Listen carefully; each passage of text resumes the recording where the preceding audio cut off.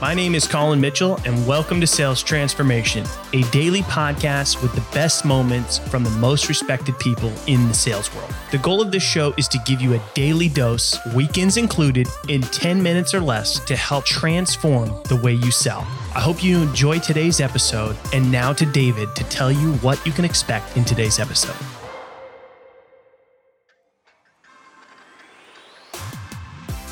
You know, language barriers in sales is at a whole new level. Salman is back to discuss further the importance of understanding your prospect's problem first before offering the product. And with this, he also explains that your language as a seller is different from your prospects, and it is their language that you should learn, not the other way around. Learn more by tuning in to this latest episode of Sales Transformation.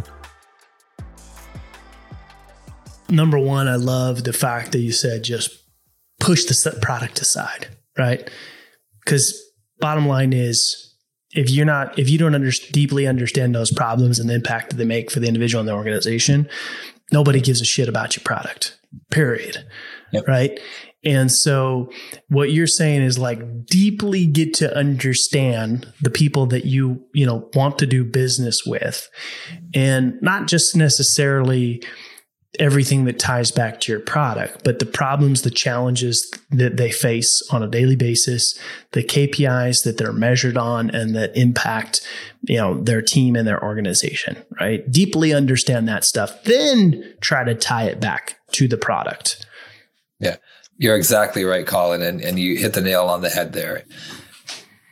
Don't know your language. Like our language is our company's language. Oh, we're a marketing automation platform that allows your teams to engage with their customers on all these digital channels. Those are buzzwords. Those are your language. What is your customer's language?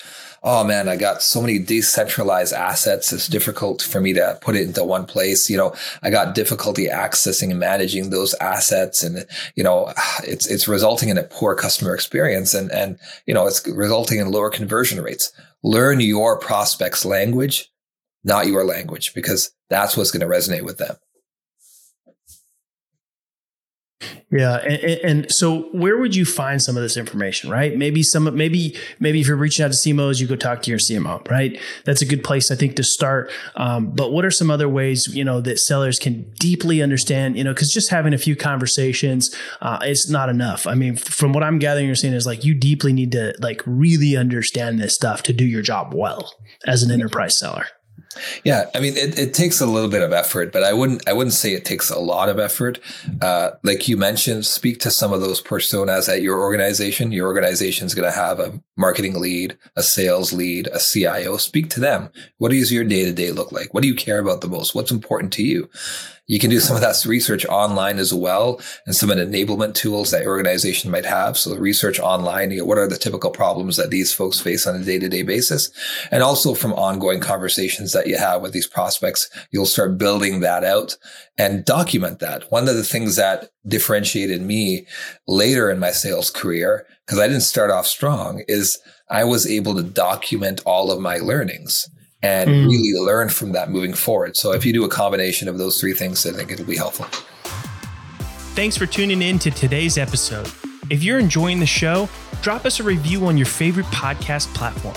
And we hope that you'll tune in again tomorrow, as we are here for you every day, weekends included, to help you transform the way you sell.